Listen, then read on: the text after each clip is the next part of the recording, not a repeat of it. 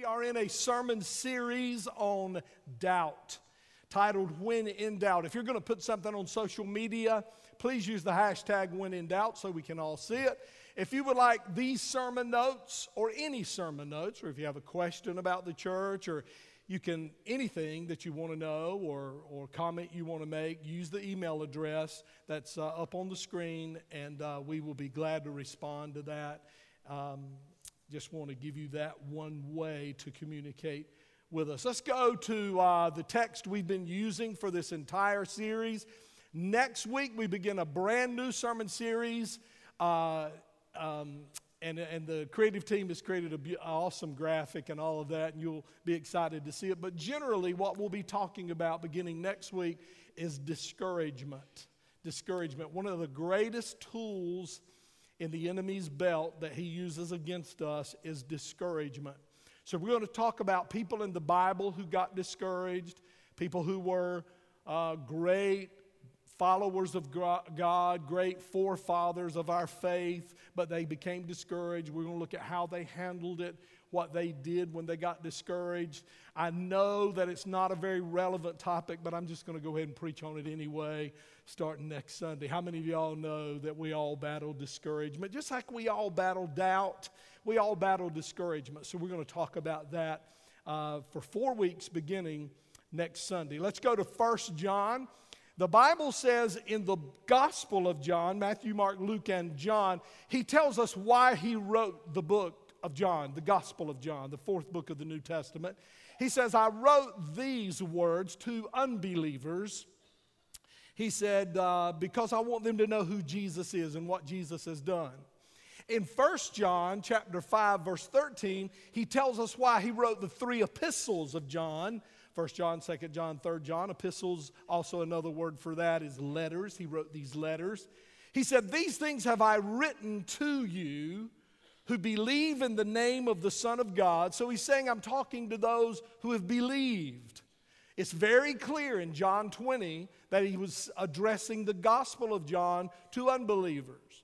But here he says, I'm talking to those of you who believe in the name of the Son of God. And the reason I'm going to write things I'm going to write, especially in 1 John, is so that you may have confidence. So that you may have that old hymn, blessed assurance. Because we have to have confidence as believers. We have to have assurance as believers. Why is it important? Because it is the foundation, my confidence as a Christian is the foundation upon which I stand when I do ministry. When I do ministry, as I'm doing ministry right now, preaching the gospel to you.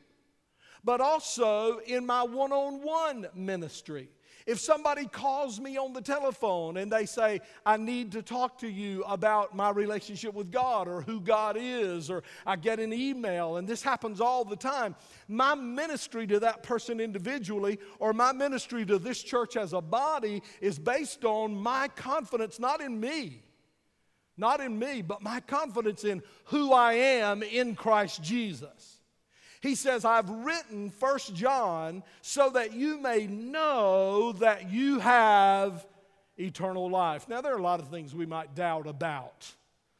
I mean, you might have a fleeting moment of, what if there is no God? You might have a fleeting doubt of, what if the Bible really isn't true? You may have fleeting doubts that come, but here's where the enemy wants to get you.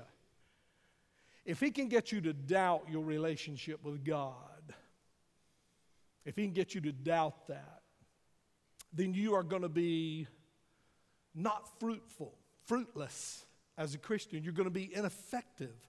When you know that the promises of God are true, when you know that God has laid out in his word how you can have a right relationship with him through his son Jesus, and you have obeyed and you have followed through and you have embraced the truth, and you know that, and the enemy can make you doubt that, then it's going to make you less effective. As a matter of fact, it's going to make you ineffective. I'm not saying it's going to make you not a Christian, but it's going to make you a weak Christian, an anemic Christian. So we're talking about how we may know. And there are three major questions that John gives us. And the first one we've already talked about. He says the question of keeping his commandments. So you ask yourself that you might have confidence, that you might know, that you might have assurance. You ask yourself, do I keep the commandments? Now, I'm not going to re-preach that sermon. I really could because I really enjoyed preaching that one. But I'm not going to re-preach it. But focus in on the word keeping. What does that mean? Look what it says, 1 John 2 and 3, New American Standard Bible. By this, by what? By this we what? Know that we have come to know him. So he says, if you want to know that you're a Christian, if you want to know that you have come to know him as your Lord and Savior, if you want to know that, if you want to have confidence about that, then you have to ask yourself this question: do I keep his commandments? Now, we taught you that word keep is a mariner's term, and it is not requiring of us sinless perfection. Nowhere in the Bible are we required sinless perfection. We are made right to enter into heaven through the impartation of the holiness of Jesus as we stand before God. But in and of ourselves, we will never reach sinless perfection. How many of you are glad God doesn't require sinless perfection? Because I think I'd be okay, but some of y'all might have a problem. I'm just saying. So, keeping his commandments. You know what? I got to stick there just a minute. Do you love his word? Do you love his truth? Do you cherish his requirements? How many of you know his requirements are difficult sometimes, but you cherish them? Pastor Farrell, do you ever not keep one of his commandments? I would tell you that I always keep them except for one thing. Miss Millie goes to this church. And since Miss Millie goes to this church, if I were to stand up and say I always keep all of his commandments, I have a strong witness against me. So I'm not going to stand up here and say that to you. I don't always keep his commandments in the sense of obeying all of them every single day in thought and deed. I mess up. Who's with me? Because y'all look really holy out there. You look really holy when I said that. I mess up. I need forgiveness. I need constant love. I need constant long suffering from the Lord. I need patience from the Lord. I need mercy from the Lord. I need grace from the Lord because I blow it. Anybody else in here blow it? Thank God when he says keep his commandments, he's talking about your charting your life by his word, planning your future by his word, putting your life in his hands and trusting his word. And when those times come when you are weak and you stumble, you step out of bounds of the commandments, the Holy Spirit is like a referee in a basketball game. When you step out of bounds, he blows the whistle, don't he? You know what? Can I tell you something about the Holy Spirit blowing the whistle when I step out of bounds? I hate the whistle. But I love the whistle. Amen? I don't like to hear the whistle, but I'm glad God loves me enough to go, hey, big boy, you just stepped out of bounds, so that I can have that sense of conviction in my life that brings me back to God. Amen, amen. That's good preaching right there. Let's go to the next one. We talked about this one last week, the question of love. You want to know if you're a true Christian? You want to know if you're a true follower of Jesus? John says to ask yourself this question: do you love? Do you love? Not just people you choose to love and want to love, but do you love as God loves? Because we read last week in the last scripture that I read to you, and I hope you'll get those notes, that he requires of us that we love as he has loved. And here's what I would say about his love: for God so loved the world. And I got to tell you, we live in a day when we are divided by politicians. We live in a day when politicians don't work to bring us together. They work to divide us. And we've got to learn to get beyond that and love one another. We may not agree with one another. How many of you disagree with your spouse from time to time? I mean, you can't help it if she's wrong, but from time to time she is. Amen? But we still love her, don't we, guys? Ladies, we still love you. You blow it. You mess up. You don't get it. But girls, we love you. All right, ladies, how many of you know he blows it too and you still love him anyway? Amen, amen. Amen. Love. When we see suffering, we love. I don't care what color their skin. I don't care where they are on the map of this world. I don't care what they believe. I don't care what religion they are in. The Bible says when Jesus looked on the Jews and they refused to accept him as Lord and Savior, he didn't get angry. He didn't lash out. Jesus wept. He wept. And when we look at the news and we see what's going on in this world, let us not rejoice at the suffering of others, even if the suffering is their own fault. As we look at scenes in courtrooms and all of that, let us not rejoice in the suffering of another, but let us weep and pray for the salvation of their lost soul. And if you love like that, then you're a follower of Jesus. Look what it says, 1 John 3:14. We what? Know that we have passed from death unto life. That means we know we're saved. We know we're Christians because we love the brethren. Now he's talking here about other believers. But the Bible tells us to love the whole world. And here he addresses how the church needs to be in love. One of the worst things we can do as a church is fight with each other while the world is watching. We can disagree, we can have our different ideas, we can have our different thoughts, and I think God planned it that way. My opinions are not yours, your opinions are not all mine. We think differently, we view differently, we see things differently, but at the end of the day, love supersedes. Amen? Amen. You know it's best to keep your argument in your house. Don't let it get all out in the community. If there's something you don't like about me, if there's something you don't like about the bridge, if there's something you don't like about our body here and you're a part of this body, don't go out there in the unbelieving world and talk about that. They're looking for a reason. They're looking for a reason to find fault in us. How many of you know that's really easy if you look really not that hard? You can find a lot wrong with the church. Amen? So even when we disagree, even when we have different ideas and different thoughts and different philosophies, let us love. It's a sign that you're a Christian. I could preach on that so much more. He who does not love abides in death. Amen, amen. So that's not the bridge, because we are a life-giving church, and to be a life-giving church, we got to be a loving church. A loving church. That's okay if once in a while you look at somebody and put your teeth together like this and say, Jesus, help me love that dude. Help me love that dudette.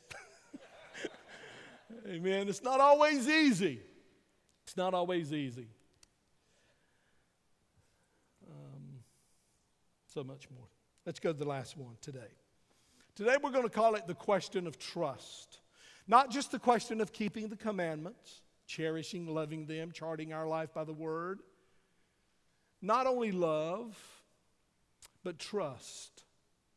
Trust. Let's look what John says. And we're in the Amplified Bible, so watch carefully here, because some of this is in brackets as it explains the meaning. 1 John 5, 10 through 13, the one who believes in the Son of God, that means the one who adheres to the Son of God, the one who trusts in the Son of God, the one who relies confidently on Him as Savior. I'm so glad the Amplified Bible, Amplified believes right there. Amen. Because you can believe in George Washington, but you don't trust him for anything, do you? You haven't committed your life to Him. So when it says believes here, here's the whole deal. The word believe in the Greek is much stronger than the word believe in English. So that's why I said this is not the trust test, or this is not the belief test. This is the trust. I believe in George Washington. Y'all believe in George Washington? But you don't trust him for your eternity. I believe Jesus died on the cross. I believe the Word of God is true. I believe Jesus rose from the dead, but it's more than an intellectual faith. I trust Him for my eternity. That's way beyond just simple belief. The one who believes in the Son of God, adheres to the Son of God, trusts in, relies confidently on Him as Savior, has the testimony, the evidence within himself, because he can speak authoritatively about Christ from his own personal experience. Ooh, if you don't have an Amplified Bible, get you one. Do you write in your Bible, by the way?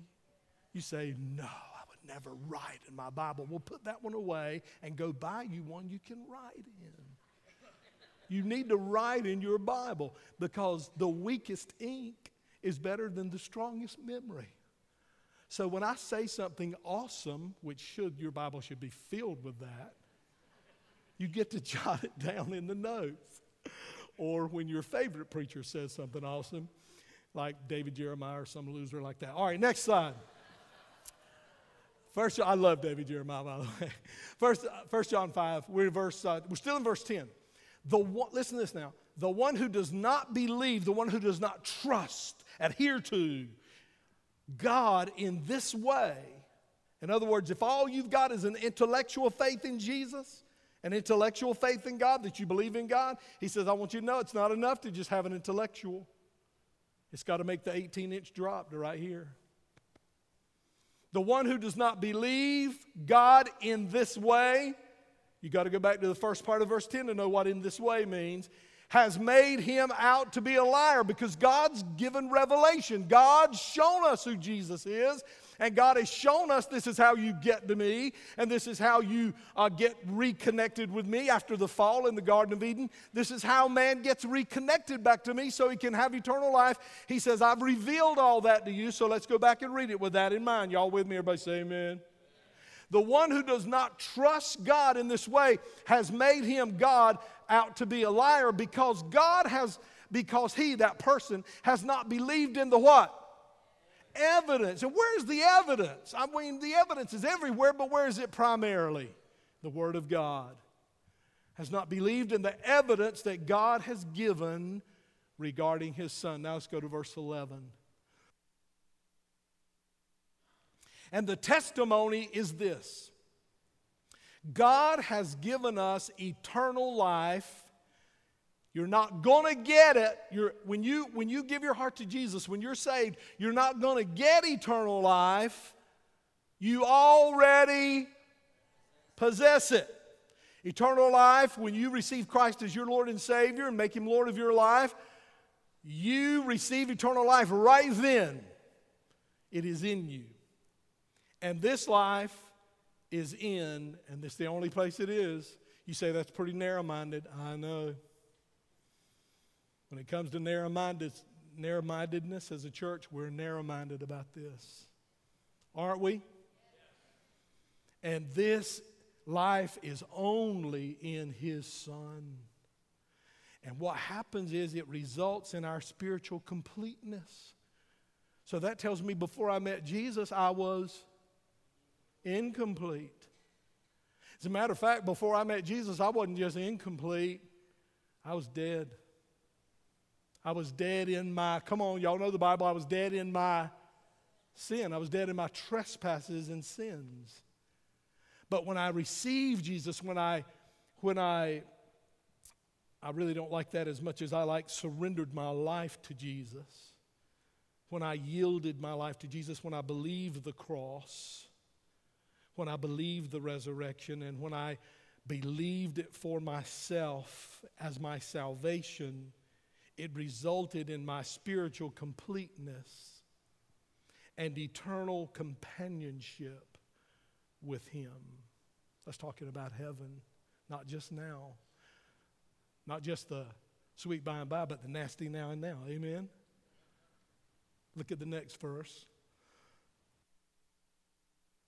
Now, I know I'm making some comments in here, but this is the Word of God. He who has the Son, he who has Jesus, by accepting him as Lord and Savior, has the life. That is, what kind? Eternal. He who does not have the Son of God by personal faith does not have the life. Next slide. These things, and this is the verse we read at the beginning, but I want to show you in the context of the message today. These things I have written to you who already believe in the name of the Son of God, which represents all that Jesus Christ is and does, so that you will know with settled, here it is, here's that blessed assurance. Here it is, with settled and absolute knowledge that you already have eternal life. So how do we know? How do we know? So wrap it up here. How do we know? How can I go through a day with all my blunders, with all my mistakes that I make, with all the things I said I wish I hadn't have said, with all the things I thought that I wish I hadn't have thought? How can I know? How can I know? How can I walk around with confidence as a Christian when I blow it so often? When I know that I've charted my life by His Word. When I cherish His Word. When I mess up, He blows the whistle, which is a beautiful sign that I'm His son. You know, the Bible says in the book of Hebrews, God chastens those He loves. The word chastens means spanks. God believes in spanking. Anybody here had one from Him? I know you parents, you young ones, you know, you don't spank, and we've met your children, we know. So, y'all know I'm going to throw that in there. I'm old and cranky. All right, so. But do I cherish His Word? Do I get it perfect every time? What's the answer to that? No. But do I love it? Does it break my heart when I break His heart? Does it break my heart when I know I've disappointed Him? Then that means I love His commandments. I love His Word. I love it. That's a sign that I'm a follower. That's a sign that I'm a disciple. But do I love you? Because I got to tell y'all something, and I'm way off the notes right now. And there's people up there that are doing my slides that are going, where is he now? I can't find where he's at. This part's God, okay? I really believe it is. I've met people in church. I've been in church all my life. I've met some people who can quote Scripture. I've met people who can show you their Sunday school pens. Y'all remember Sunday school pens? They're dragging the ground. Can I just preach right here? I've been here 26 years. I think I can say it. I've met some mean people in church. I've met some judgmental, mean people who can quote all kind of Bible, show me their pens, talk about how their family established that church. And they're mean. My Bible says, I'm just telling you what my Bible says. My Bible says if I am a true follower of Jesus, I love. And when I step out of bounds and hold a grudge, when I step out of bounds and don't forgive, when I step out of bounds and gossip, when I step out of bounds, remember what we read last week? Not only do you have to love them, I hated this part. Do you ever read something in the Bible and you go, wow, I wish that wasn't in there? But we read last week, not only do I love them, but it said, I've got to hope the what? Y'all remember? I got to hope the best for them. Well, I can love them, but I don't want to have to hope the best for them. Then that means I don't really. Everybody say, help me. Jesus. Because listen. You will need some help to love like that. You can't love like that. I can't love like that. I mean, he said to us in the last passage of Scripture we read last week, and I hope you'll get those sermons. He said, they will know you're my disciples when they see that you what? Love who? Each other. He said, I want you to love each other the way, come on, I have. Everybody say, I'm going to need some help with that, Jesus. I'm going to need some supernatural help with that. You know what I want to say to Jesus? Have you met some of these people?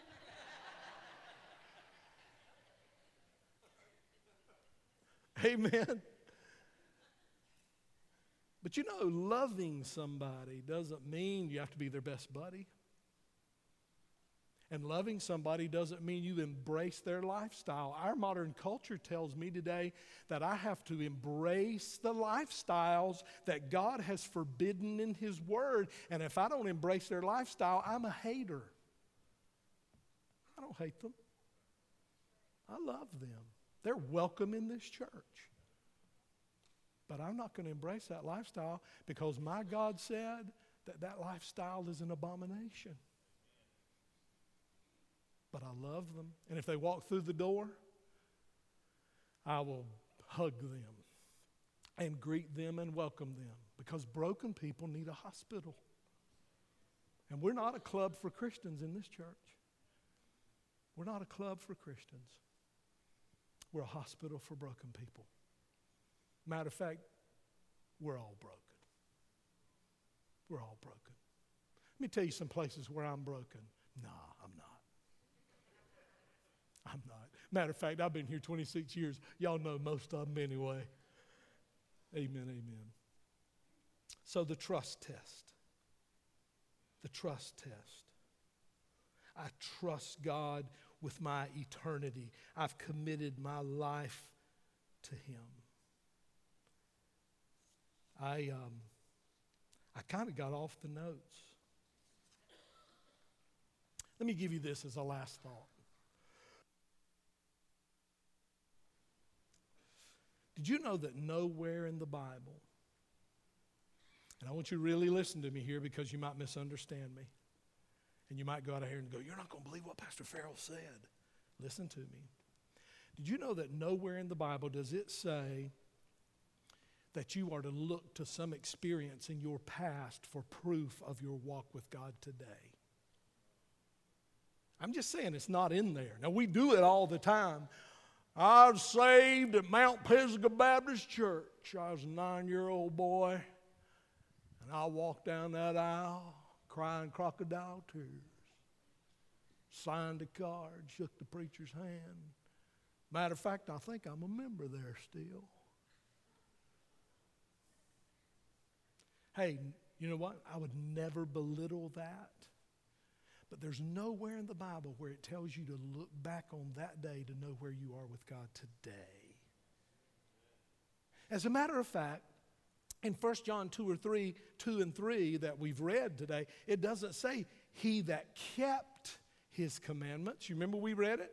It doesn't say he that kept his commandments. It says he that keeps. It doesn't say in 1 John 3:14, he who did love. It says he who. The evidence of your relationship with God is who you are in that seat right now. You say, but, and I'm about to mess some people up. But I did it on 4th of July weekend because, you know, I'm going to make fewer people mad. I got christened. My mom and daddy had me christened. Well, congratulations, dude. You wore a dress. They christened you.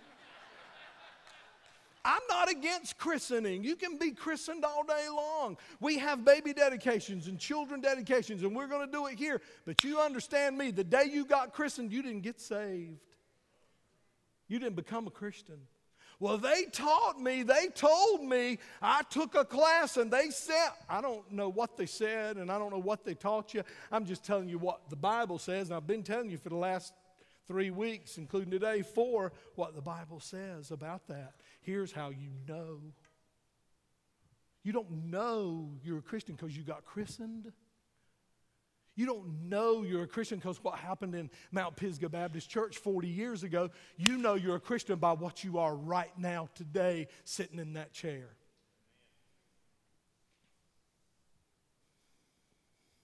Do I love His commandments?